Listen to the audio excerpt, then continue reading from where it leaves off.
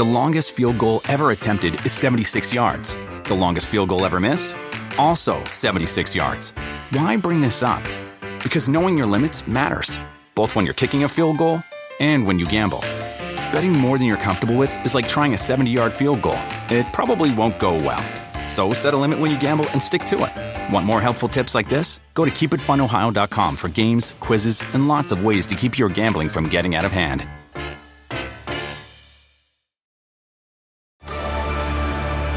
Discover why critics are calling Kingdom of the Planet of the Apes the best film of the franchise. What a wonderful day! It's a jaw-dropping spectacle that demands to be seen on the biggest screen possible. I need to go.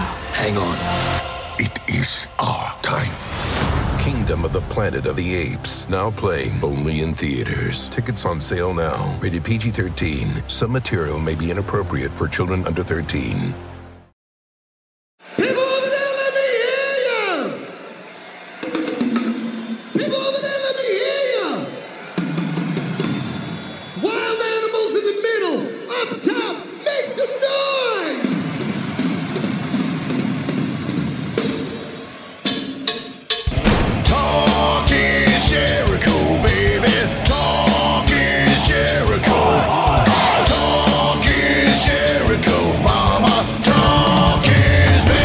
Welcome to Talk is Jericho. It's a big day, the Pod of Thunder and Rock and Roll, and it's episode 500.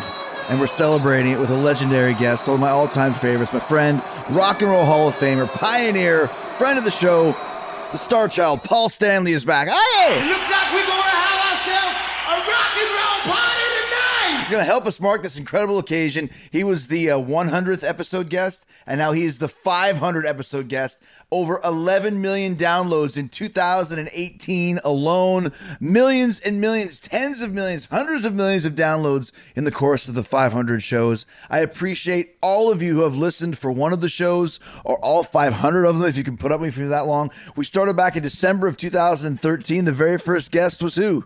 Stone Cold Steve Austin. There you go. And here we are at show number 500 with Paul Stanley returning to Talk is Jericho. And of course, we have grown so much. You can listen to Talk is Jericho now, not just on iTunes, not just on Apple Podcasts. How about on Spotify? How about on Google Home and Alexa smart speakers? And of course, Apple Podcasts, like I said. So thank you, all you guys, you sexy beast Talk is Jericho listeners, for listening twice a week and for supporting our sponsors, making it possible to keep doing this show and bringing you all of these great guests week after week for free. I couldn't do it without you back when we were on Podcast One. Now that we're on Westwood One, so many great guests. I can't even begin to tell you.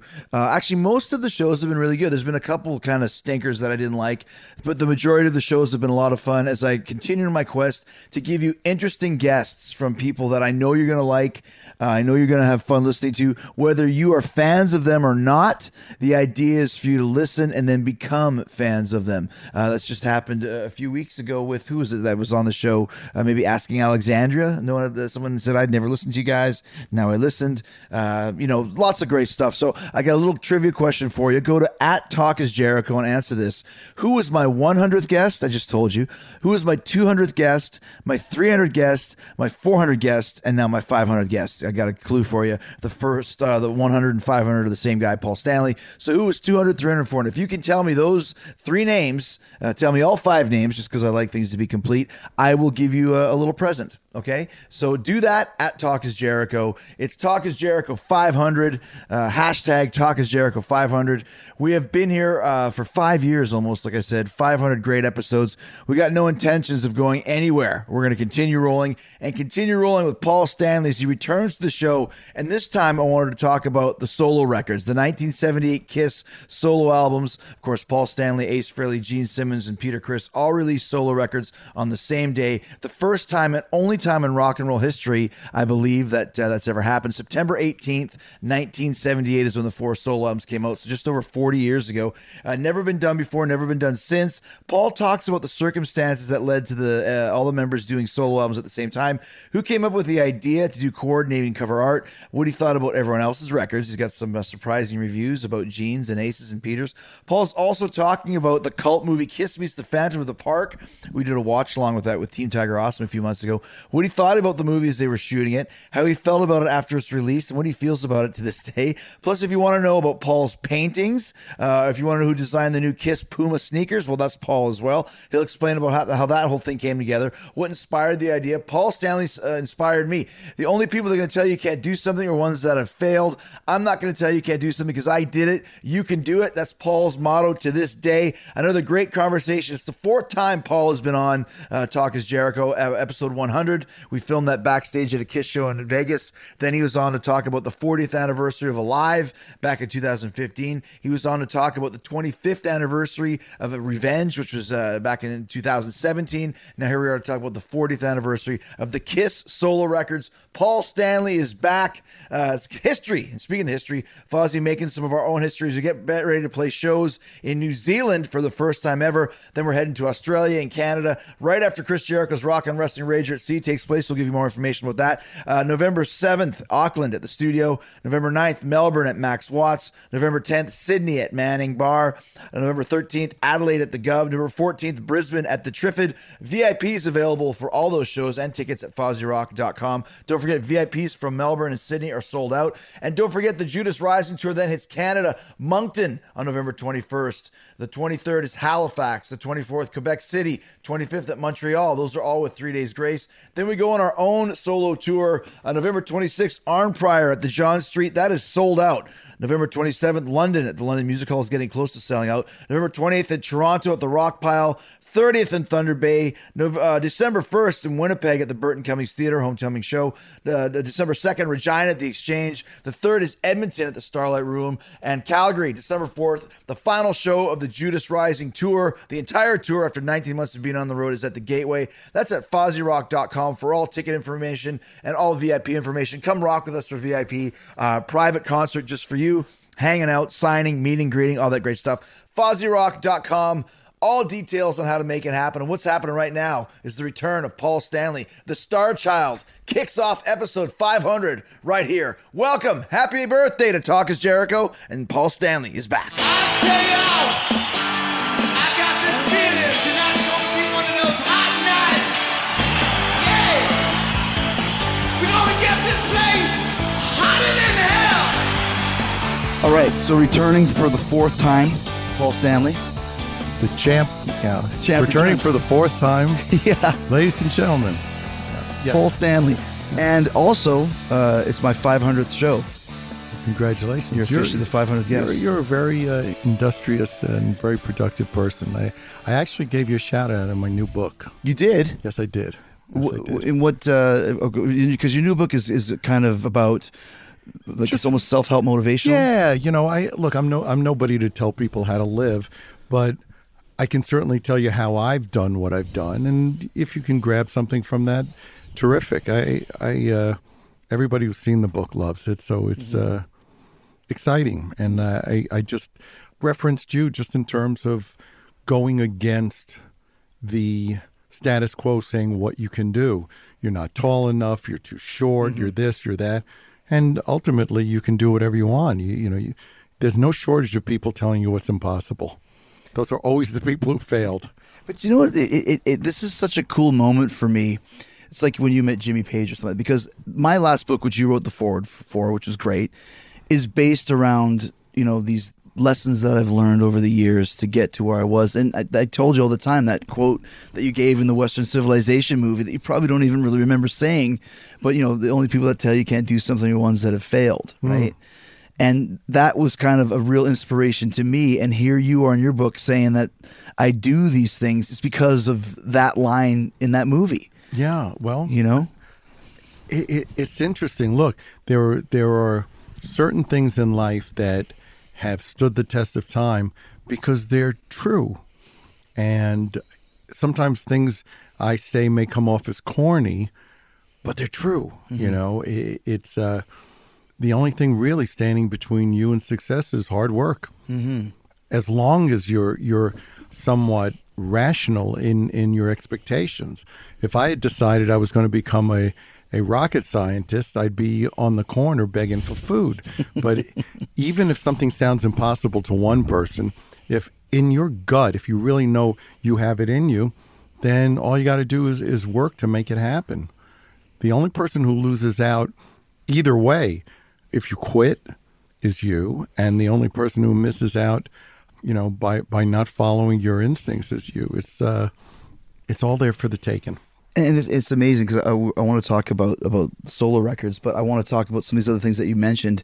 You just were gracious enough to it's been a great Paul Stanley week for me, between the painting, which was amazing. Thank you. I got that in the mail. And then the Pumas that you just gave me a pair of are sold out.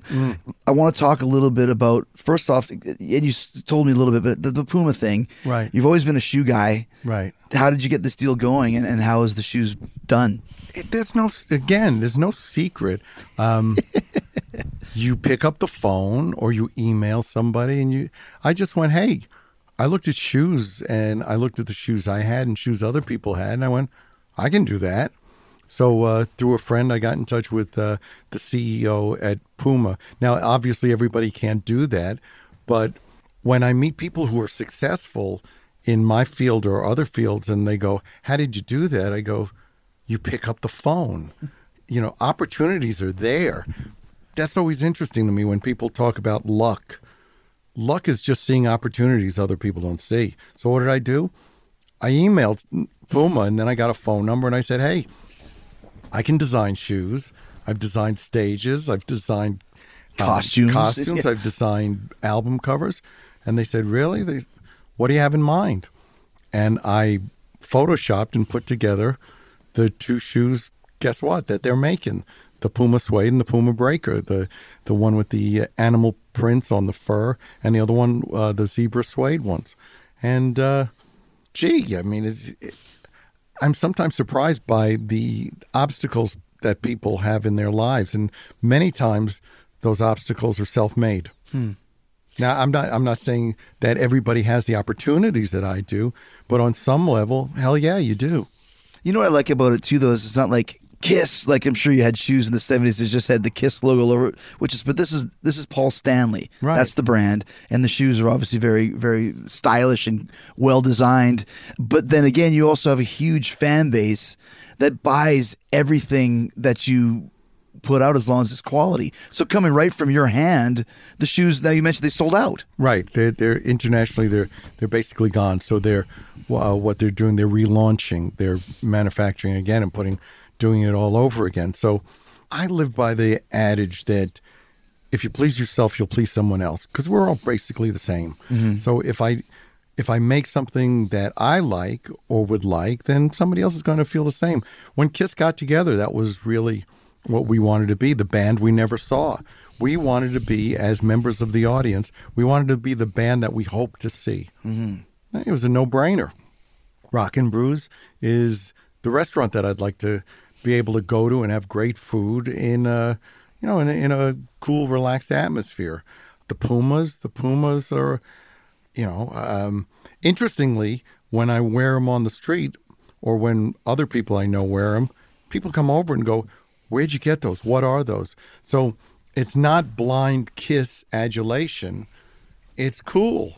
Well, you always said too, like, and I say this too when people say, like, for Fozzy, now we have this 3 hits now off this record. It's going great. But people said when you first started and it was just the wrestling guy. I always say every band has some sort of gimmick. Kiss has face paint.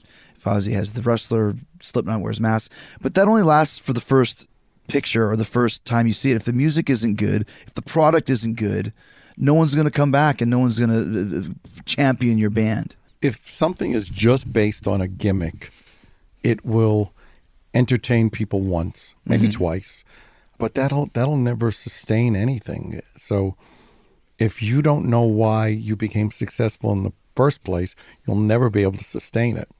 So unless there's something, I make the analogy, you can have a car that's painted awesome, but if there's no engine, it ain't going anywhere. So really a lot of things in life are like that. So look at you with the cruise. How awesome is that? That's kudos to you to be smart enough to see the potential of that. I remember you told me, and I just went, well, that's a no-brainer. Go do it. Yeah. It's, again, it's not luck. It's a matter of seeing the opportunity and grabbing it. And it's also the same mindset you just said. I put all the stuff on the cruise that I would want to do, you know, whether it's the music, whether it's live podcasts, comedians, paranormal, you know, the wrestling on the ship, because I have a great fan base that kind of trusts my instincts. If I'm telling you that this is going to be good, most people will trust me on that. And that takes a lot of years to get that as well. Right. And that's because people relate to you, and because over time you've shown them that basically you're like them. Right. You know, and whether you're in their economic strata, at the end of the day, it's really I have a great house, I have a great this and a great that, but I just came back from the supermarket, you know. I mean, this is all great, but most of my life is very much like other people's. Right. Yeah, exactly. And I wanted to touch on the paintings. Was this something you've always done? Paint? No. I only started painting about 18 years ago. And I was going through a tough time, and a friend of mine said, you should paint. And I was like, that was really? Okay. And I went out and bought paints and canvases and didn't know what the hell I was going to do. Didn't know where to start. But it was awesome. It was kind of purging. It was just, I painted without any sense of knowing what I was going to do. And at that point, it was really pretty cathartic. I never painted with the idea of showing anybody. When I had a couple of pieces early on that I thought were good, I hung them in the house for me. But when people would come over the house, they said, who did that piece? So that's how it started. And once somebody cajoled me or got me to do a show, I was stunned that I made money, that people paid me. Not because I didn't think it was worthwhile, but I didn't do it for that purpose. So it goes back to the same thing. Just doing things that make you happy will make other people happy. So it's like 18 years later, and last count, we were over $10 million. That's unbelievable. Yeah, and my shows I have another one in I think about 2 weeks, and they're phenomenal. And it's great. I have a ball, and a lot of people who collect artists that I really respect acquire my pieces. And then I'm also happy that people who really don't have any prior knowledge of art get an invitation in a sense. I don't want people to be intimidated. I want people to come and experience something and know that your opinion is valid because it's your opinion. You don't have to explain. You don't need an education. Not that different than when I did Phantom. I loved that people were coming to theater, not just the regular theater goers who I actually had to impress, but other people who never been to the theater because they thought it was something for like rich people who clap with white gloves on or something. Yeah. And so anytime I can break down those barriers, I want people to enjoy their lives. And if I can be a part of that in some way, it makes me really happy and it makes them happy. Do you remember what the first painting you did was? Yeah, there was a few that came pretty much in succession, and one's the first one I hung in the house is still hanging in the house, and it's still unsigned because I was so self-conscious. I didn't want anybody to come in the house and either judge the painting based on my signature. So to this day, that one's unsigned. And then what is it of? It's a circle. Oh. It's called Green Planet. And I loved it then. I love it now. And it means a lot to me because the original's still in the house, but the series of reproductions, Chaclés as they're called, or other prints just sell out all the time. So this has been phenomenal. It really that was amazing to me because I was like, I want to get like a Paul Stanley painting. We discussed kind of what it could be, but then I saw the one that you did. It's like a self-portrait, Detroit Rock City, and that's what you mentioned, a reproduction. But you still are painting on it. Yeah. Well, you can either purchase it as a Chaclé, as they call it, which is a high-res scan on canvas, or you have an original in the sense when I do what's called a mixed media original, which means that I paint on it. So it's unlike any other one. So that's what you got. Thank you for that, man. It was amazing. And I've never had an art show or been to one. So you get a gallery, art gallery, and you have all the selections of the different pieces that you've done. I work primarily with a group of galleries called Wentworth. Oh yeah, sure. Yeah, and they book whatever times I'm available. I fly in day before I do TV, do whatever media coverage, and then there's a show day or 2 show days, and it's really reached a point now, fortunately and unfortunately, that the doors are pretty much closed unless somebody has acquired a piece, because it's They're like pre-buying it, sort of thing. Yeah, from seeing it at the gallery. Gotcha. But as much as when I started, I loved being able to do some mingling with people who came in. It's reached a point now where it's pretty much a phenomenon. I managed to fly under the radar, perhaps in the art world, but in terms of sales, I pretty much leave everybody in the dust. I like when you said that. I asked you one time how your show went. You said all that was left was the nails hanging from the wall. Yeah, it's. I don't take anything for granted, so I'm very, very thankful about it. But then on the other hand, I go, why not? There are pieces that I see of mine that objectively I go, gee, if I saw that and somebody else had done that, I'd go, that's great. So, it's not that different than what we were talking about earlier, that if you are relying solely on a gimmick, its lifespan is very, very short because people get tired of it. So you can use fame and success to open a door, no doubt. I would be kidding myself and anybody else if I didn't say that was a advantage that I had. But to have the ongoing success and acceleration that I have goes far beyond being, because we said that the product has to be of quality and has to be good. Yeah. There are quite a number of people who acquire my art that are not Kiss fans, don't listen to the band, and that's great. Yeah, because they enjoy your art. Sure. Right. The longest field goal ever attempted is 76 yards. The longest field goal ever missed? Also 76 yards. Why bring this up? Because knowing your limits matters, both when you're kicking a field goal and when you gamble. Betting more than you're comfortable with is like trying a 70-yard field goal. It probably won't go well. So set a limit when you gamble and stick to it. Want more helpful tips like this? Go to keepitfunohio.com for games, quizzes, and lots of ways to keep your gambling from getting out of hand. If y'all want me to come out there and see ya, I'm gonna count to 3. You say my name as loud as you can. 1, 2, 3. Going back to Kiss is funny because it seems like every September there's this myriad of anniversaries of Kiss albums, and sometimes I'll send them to him. Sometimes it's probably getting sick of like, oh, here's No, because sometimes I don't even know what you're responding to, and, Right. And then you tell me, so it's always. But why always in September was there Kiss albums released? Is there a reason for that, or just coincidence? It was so long ago that was the norm for us, but it had to do with contractual obligations. Certainly in the beginning, what we do 3 or 4 albums in A year. yeah, something crazy. But after that, it was somewhat like clockwork because we could, and the record labels were asking for it. I know bands that will spend years working on albums, and more power to them.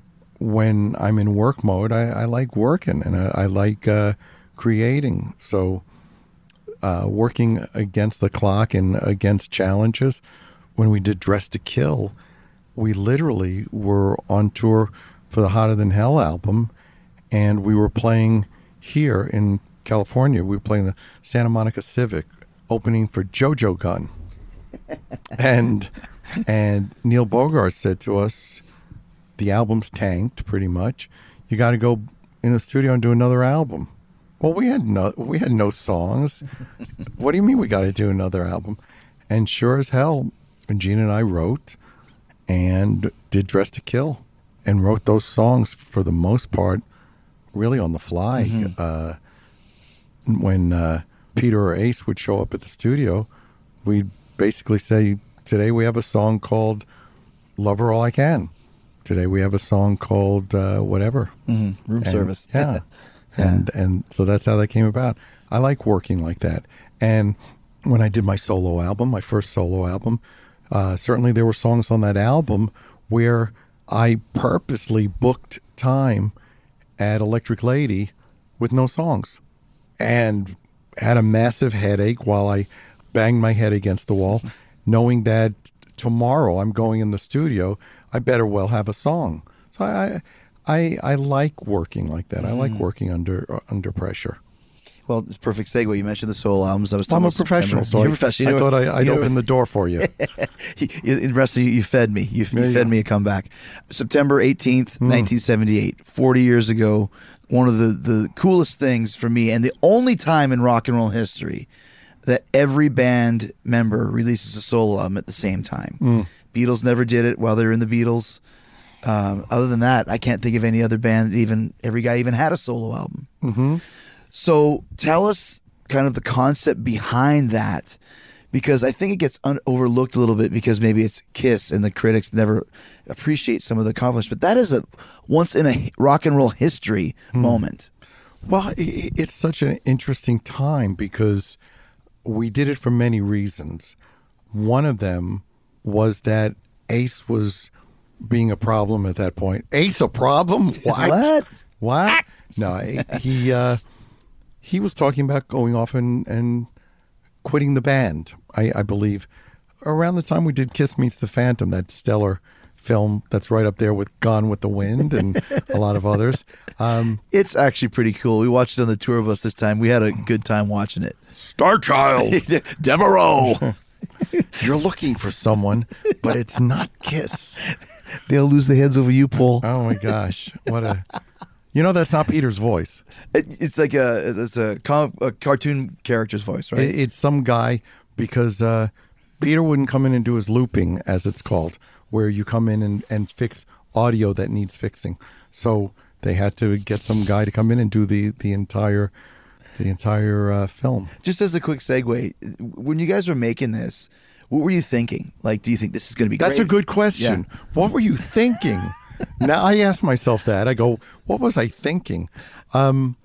Truly, at the beginning of doing it, I had been sold a pretty good bill of goods. Look, bands didn't do films. The Beatles did. Yeah. Dave Clark 5 did one called Having a Wild Weekend. Really? I didn't know that. And here we were being offered to do a film. And the way it was explained to me by Bill and everyone around us was, it's kind of going to be like a Hard Day's Night meets Star Wars. How far we fell from the target. And honestly, we really knew nothing about the concept of acting. And quite honestly, we weren't that captivating as individuals anyway. So perhaps the Beatles could go in front of a camera and be riveting. We weren't. So us being fed lines from off camera and having absolutely no idea what the concept of acting is. Sam's still in the pog. Yeah. Plus, we didn't even read the script. To this day, I don't even know what the hell happens at the end when Devereaux turns old. We wonder what happened. Yeah, well, me too. So I do remember going over to Bill Aucoin, our manager, at Magic Mountain at one point and going, Bill, this is horrible. And he says, no, it's going to be great, which is kind of like when you're in the studio and you do something horrible, and if you're a sucker, you'll listen to the producer or the engineer who says, we'll fix it in the mix. It's going to call that, yeah. You know, so lo and behold, it was as awful as I thought. But that, and the band was really not getting along at that point. Did you watch it at a premiere or like? Yes. Like in a theater or something? Oh my gosh. I basically slid to the floor under my chair, because if you think it's kind of dodgy on a small screen, you should see it in a movie theater where you see the wires lifting the box with the talismans in it. So anyway, so from there, Let me just say, the band was huge at this point in time. Yes. You had done all these, Alive 1, and then Destroyer, Rock and Roll Over, Alive 2. So things were going really great for the band, but you're saying that you starting to... Well, there were certainly cracks in everything. We worked really hard to keep it together and to maintain a continuity of everything being okay, and everything wasn't okay. And we did have a meeting in one of the trailers during Kiss Meets the Phantom, and Ace said he wanted out. And Bill said, why don't you do a solo album? Matter of fact, why doesn't everybody do a solo album? It was kind of like, I think of it as putting a Band-Aid on a gaping wound. It held for a while, but then, all hell broke loose. So we wound up doing separate albums. And interestingly, I was more concerned with whether Ace could even do an album because he was so undependable. And he turned out a terrific, terrific album. I don't know whether the motivation was to prove a point, but he did a great album. And some of the other guys didn't do great albums. But in any case, it was a real interesting time for us, and we were on a path to becoming very lost, and it only got more murky with time. But doing my solo album, I can only speak for myself, was a great, great experience. It didn't veer very far from what Kiss does, but guess what? I guess that says something about me and my role in the band. I wasn't going to reinvent the wheel, and I wasn't going to change what I do. So yeah, it's probably a more dramatic and self-examining version of Kiss. So when you guys decide, like Bill says, why don't you guys all do a solo album? Is it kind of like, okay, let's do it and break, and you guys go to the four corners of the earth and then reconvene 6 months and throw the tape down and say, here's what I got? Not far from that, but interesting. Bill was so smart. I just remember thinking, what is my cover going to be? And what am I going to call the album? And Bill was like, no.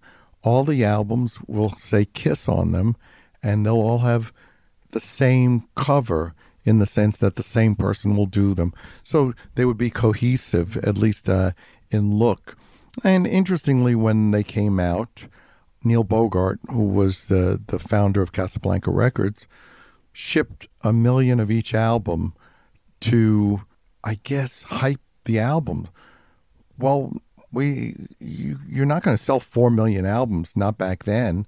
So some people looked at it as a disaster because each album sold somewhere around 500,000. Well, geez, 500,000 albums. It's gold. Yeah. In 1978 or 77 was quite a success.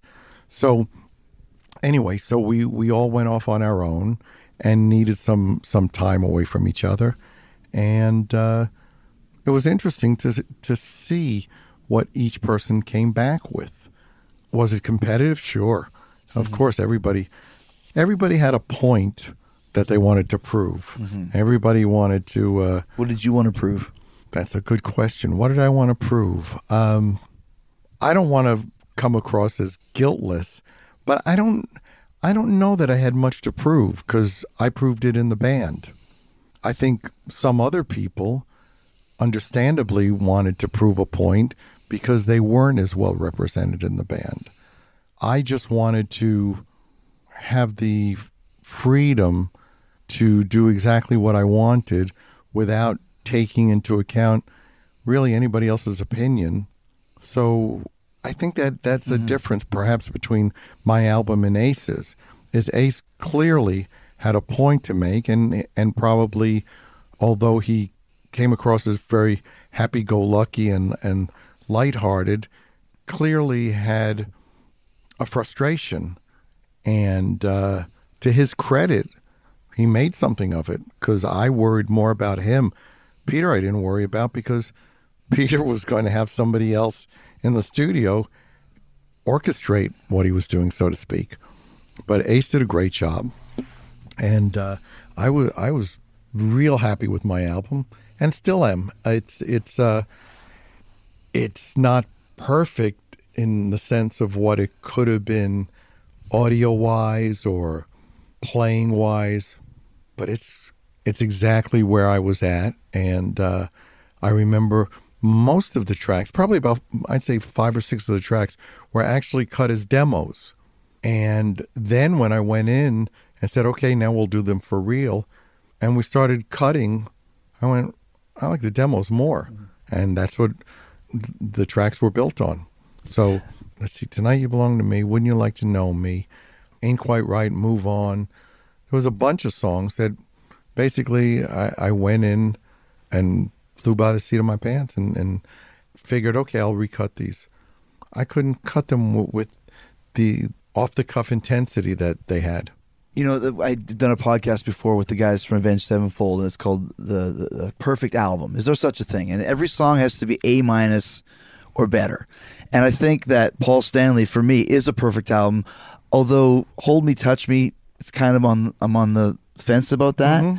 Did you write all of those songs for the album, or totally all of them? Absolutely. Wow. I'm not somebody who saves songs. I don't have old songs as a rule sitting around. I write specifically for a project. And if you listen to the Love Gun album, those songs were written for the Love Gun album. My solo album, those songs were written for my solo album. Do you think, there's so many great songs on it. It's just like, it's such a great vibe with dynamically with Tonight You Belong to Me and Take Me Away and Ain't Quite Right. But there's the blasting rockers. I mean, you played Wouldn't You Like to Know Me last year on the Kiss Cruise, which I think people really enjoyed. Yeah, it was great. And to me, it's like that is the best of the solo albums, because like you said, it's the most Kiss-like, but in the best possible way. Do you think if any of those songs were released as a Kiss song, that there would have been a bigger hit off the record, shall we say? That's a good question. Like, Wouldn't You Like to Know Me? Like, if that was the first single from, Dynasty, for example, if you weren't moving in a different direction, it's that's a 70s classic from Kiss. I don't know that it would have sounded like that because some people in the band wouldn't have played like that, or couldn't play like that, or wouldn't play like that. Yeah. So it makes sense. That album is pure me. I had people I really enjoyed being in the studio with. I had pretty much an East Coast team that I recorded with and a West Coast team. And everything from Ain't Quite Right to Love in Chains. There's just really cool stuff. When I listen to it now, it's kind of like a diary of what was going on in my life at that point. Did you produce that record? Yeah, I wound up producing. Did you look for a producer at first? Yes. Jeff Glicksman, who had done Kansas. Once I started to record, quote unquote, for real, when I was going to re-record everything, I had Jeff on board. And it just didn't work. Great guy, but I knew what I wanted to do, and we couldn't have two captains. So that didn't last long. And I was disappointed, but quite honestly, I don't know that I was truly in a collaborative spirit. I don't really know that that was something I wanted to do. And probably not unlike a lot of things that went on at that time. I wasn't that open to altering things. I wanted to do things my way. I wanted to fully realize whatever I was hearing in my head. How was it working? I know Bob Kulick played guitar on their album. Was he the first guy you thought of? Totally. When I put the band together in New York to cut tracks, it was very informal. Everybody learned songs in the studio. It was Bob and Steve Buslow, great bass player who played with Meatloaf for quite a while, and Richie Fontana, who was a drummer in Billy Squire's old band, which was called Piper. So that was really that was the band, and it was fun. I would just say, "Hey, we're going in the studio tomorrow," and everybody would show up, and I'd play them a song. So that was great. And then when we hit the West Coast, there was a guy named Eric Nelson who played with Nick Gilder, I think, and Craig Cramp, who was once in an LA-based band called the Robs. And Craig wound up playing with Kim Carnes and a lot of other people, but he was terrific. And Bob was the common thread on both coasts. And then Carmine came in to cut some tracks. And Carmine is phenomenal. You can't stand in front of his drums when he plays. I've never seen air move the way he hits that hard. Just not only does he hit hard, but the air pushing out of his bass drums is crazy. So it was terrific, although other than cutting Take Me Away Together as One. Yeah. It's almost a showcase for him. Yeah. He's like a tank. So it was great. But again, we recut some songs, and I just thought, as great as it was, I liked the simplicity and spontaneity of those earlier demos. So I just went back to those. Did you write, I mean, when you had Carmine come in, did you always envision like the kind of fade out drum solos for that? Or did you just say, hey, we got Carmine Appice, why don't you do some shit? I knew Carmine for a long time, and I saw the Fudge. I saw Vanilla Fudge in New York opening for the Yardbirds with Jimmy Page. And I mean, Carmine is really one of those quintessential English drummers who's not from England. Yeah. And the song was perfect for him. And yeah, you're in the studio, you go, do some of that Carmine stuff, just, it's terrific. It was a terrific time. I can't say enough about that album because it was personal and it was totally undiluted me, and I enjoyed it tremendously. I like the Take Me Away and Together's Tonight You Belong to Me because they were epic songs. They were over 5 minutes each, and they were different from the other kind of 3.5 minute 4 on the floor rockers. It gave it more of a, I'm not going to say a proggy standpoint because that's not it, but it just gave it a little bit more power that these songs were longer.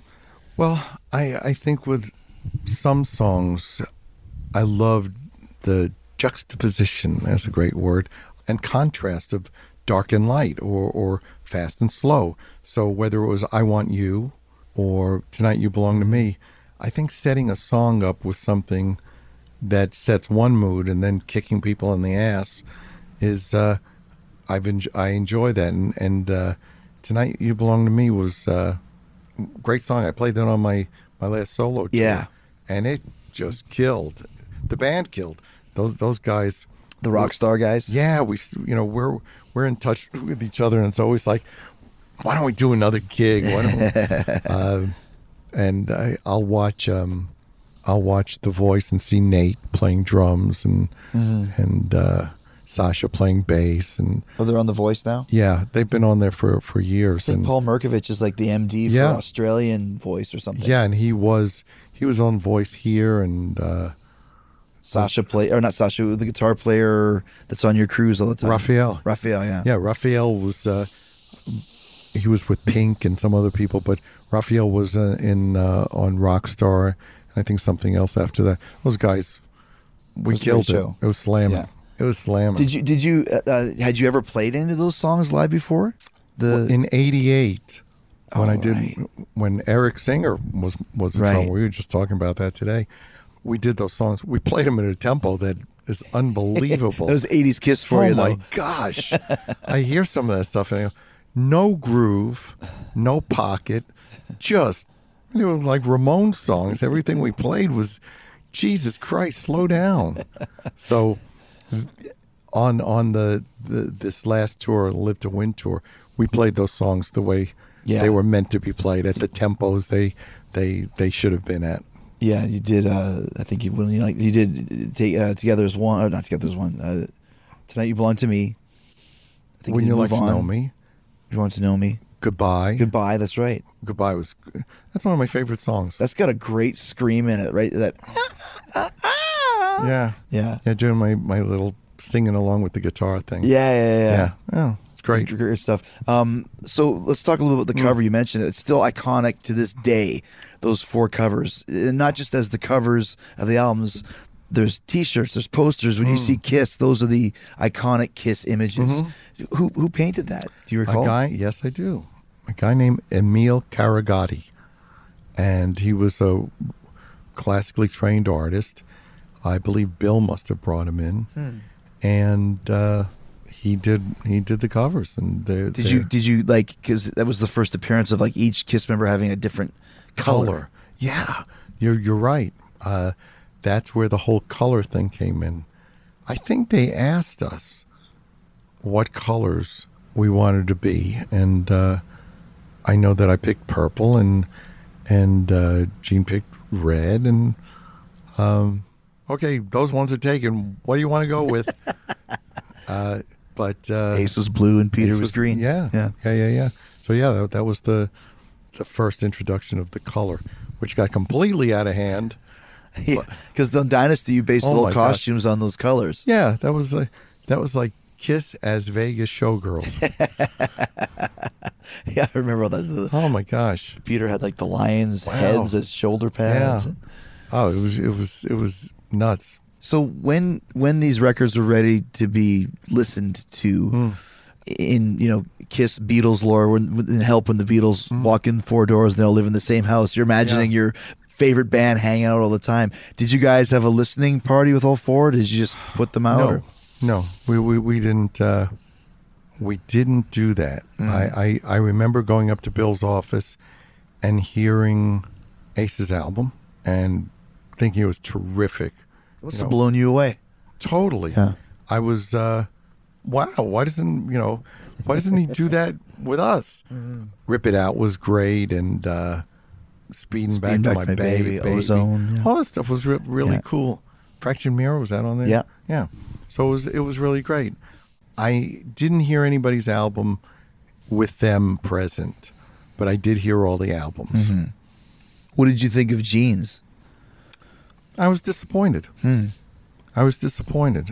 Gene's so talented, and I felt like it was overblown and was unnecessarily packed with things that it became a circus instead of great music, which Gene, for me, has always been capable of. And he sometimes, over the decades, has gotten more involved with the trappings of something instead of the core of it. And it disappointed me. It disappointed me because at the end of the day, I root for them. And as a brother and a fan, I wanted more from him. I think coming from a standpoint, because I didn't get the Kiss albums till about 10 years later, and I remember 88, 89, that time frame. I think the 2 that were most Kiss-like, Paul and Ace, were my favorites. And Peter's and Gene's were more of a quote-unquote solo record where you're just doing whatever you would want to do, which I appreciate the thought. Well, we were all doing what we wanted to do. Right. But not staying within the confines of what Kiss is, because Gene could have written a lot of better rock and roll songs, but he decided to do When You Wish Upon a Star, for example, because that meant something to him. Right. Which I didn't have a problem with at all. I just didn't need a cast of Lassie and Rin Tin Tin. Called the Beatles. Yeah. Beatlemania. It turned into a zoo. And I wanted more from him. If I'm ever disappointed by something he does, it's only because I think he can do more. What did you think of Peter's another solo record where he's doing something completely out of the box? Oh, this'll light up the internet. This'll burn up the wires. I thought it was pretty awful. But honestly, I thought that Vinnie Poncia or whoever he brought into the studio would craft something that would have shown him off well. And again, I was disappointed. I hoped for something that would enhance him. Gotcha, right. And elevate him. Honestly, I had everything to gain by everybody having great albums. I was disappointed with Gene's album only because I wanted more from him. I wanted the Gene that I know and doing what he was capable of instead of, a cast of thousands. There's a lot of parallels between the Beatles and Kiss. And Oh boy, am I going to get it. you love it. Ace is always kind of the George Harrison of Kiss in a certain way. And to me, the Ace Soul album reminds me a lot of All Things Must Pass when it came out, and that George had all of these songs stored up and ready to go, but he was only getting one song per album. But I believe Ace wrote all those songs for the album. Wow. I do. We never heard any of those songs. Wow. But look, for anybody to make a comparison between us and the Beatles is I go, hold on there, okay? That's lofty air. That's sacred air. I don't live up there. You seen the Beatles picture with the Kiss paint on it? I think Yes. I sent it to you once. Yeah. I love great. it. Yeah, it's Love great. it. But like you said, if Ace really wrote all those for that record, then he really was out to prove something to you guys. I believe and so. to the world. I believe so. And kudos to him, man. He came through. I was pleasantly shocked, smiling when I heard it because it was that good. It was as though I got to see a hidden side of somebody and a great side of somebody that I didn't know was there. Just a few more things as we wind down here. When the albums came out, you mentioned there was a lot of competition. Were you guys watching the charts? Of course. Of course we were. And I think Ace and Gene still are at odds at who's sold the most. But Ace has had the biggest hit with New York Groove. Yes. That was a legit hit. Yeah. Yes. Russ Ballard wrote that. So, yeah, of course we were all picking up the trades every week to see who was doing what and who sold what. Did you have any say in what the single was going to be? Because it was "Hold Me, Touch Me." Yeah. The one song that I said is not the Right. rocker of the bunch, shall we say? I can't say that I remember, but it probably wasn't the best choice, but it had its place on there. Especially for you as the star child, Yeah. To my benefit and maybe against what I do, I'm pretty broad in my taste, and I didn't want to be handcuffed then, and I don't want to be handcuffed now. I don't want to be told what I can or can't do or what's appropriate and not appropriate. Hopefully, I live up to people's expectations, but not because I want to, because if you're a fan, I would like to think that you're a fan of the premise of the band. And the premise of the band is we do what we want, but we do it with respect. But I didn't get into this to second guess the public. I got into this to be the best me I can be. And you get your vote by coming to shows or not coming to shows, buying albums or not buying albums. So my only rule is no rules. I want to write I Was Made for Loving You. I want to write Hard Luck Woman. Why not? If I can see down the road, why shouldn't I go down the road? On the Dynasty tour, you guys played one song from each solo album. I think yours was Move On. Yes. Gene was Radioactive, Ace was New York Groove, and Peter was Tossin' and Turnin'. Did you help him decide, or was that a collective decision? Yes, it to was push the albums. It was a collective decision to try to play things that would work in the show and that were not contrary to the band. So we picked songs that we could do. Again, we were walking into an abyss. We were on a path that it would take us years to find our way back from. Dynasty led to Unmasked, which led to Elder. The Elder. And at that point, with personnel changes and with a a rapid decline in the band, all of a sudden, I think we coveted and valued so much more what perhaps we took for granted. And at that point, it was Gene and I, and it was, let's fight our way back. People don't necessarily forgive you overnight. And some people felt betrayed or disappointed.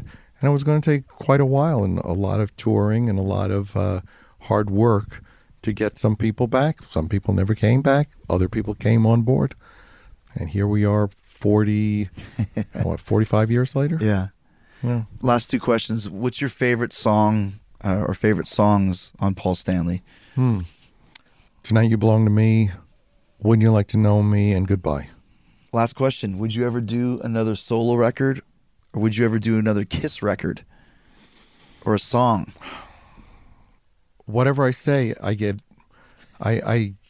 Internet, get ready. And I get held to, hey, you said you wouldn't or you would, and now you don't. The possibility.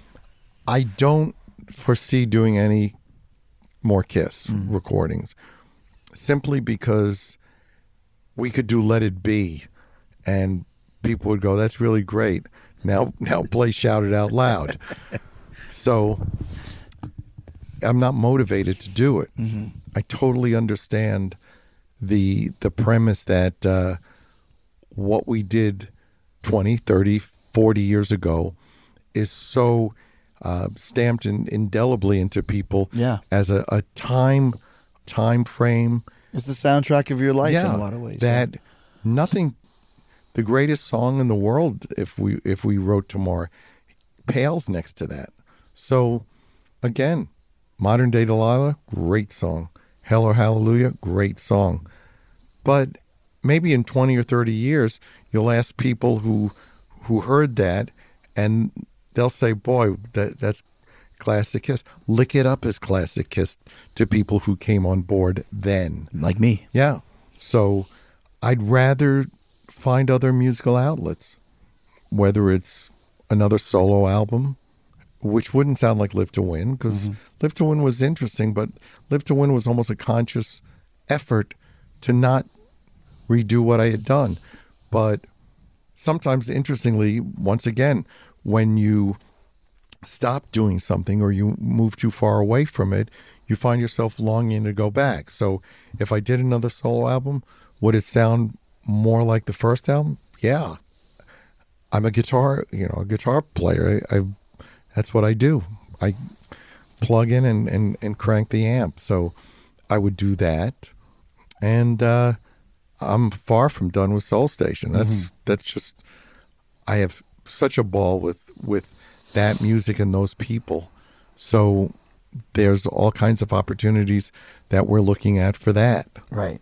So as far as recording, who knows? But Kiss, I don't see it. And yet, tomorrow I might.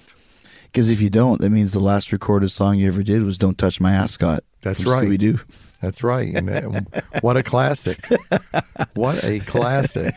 Maybe they can overdub that on Kiss Meets the Phantom. Sam's still in the park. Sam's in the park. Paul, great talking to you. And like I said, Soul Station, End of the Road, those are two other podcasts that we'll do another time. Sure. But yeah, like I said, man, always a pleasure to be here in your man cave. I'm going to put on my Pumas later on and There go you stare at my painting. Go styling. Thanks, man. Listen, I want to tell you you've been a dynamite audience, and you deserve to give yourselves a round of applause. Let's go. All right. All right, thanks again to Paul Stanley. Always an awesome guest and one of my favorite people. Thanks to Paul for the pair of Kiss Puma sneakers. If you can get your hands on a pair when they re-release them, do it. They're very, very cool. And of course, Paul Stanley, 1978 solo album, one of my favorites.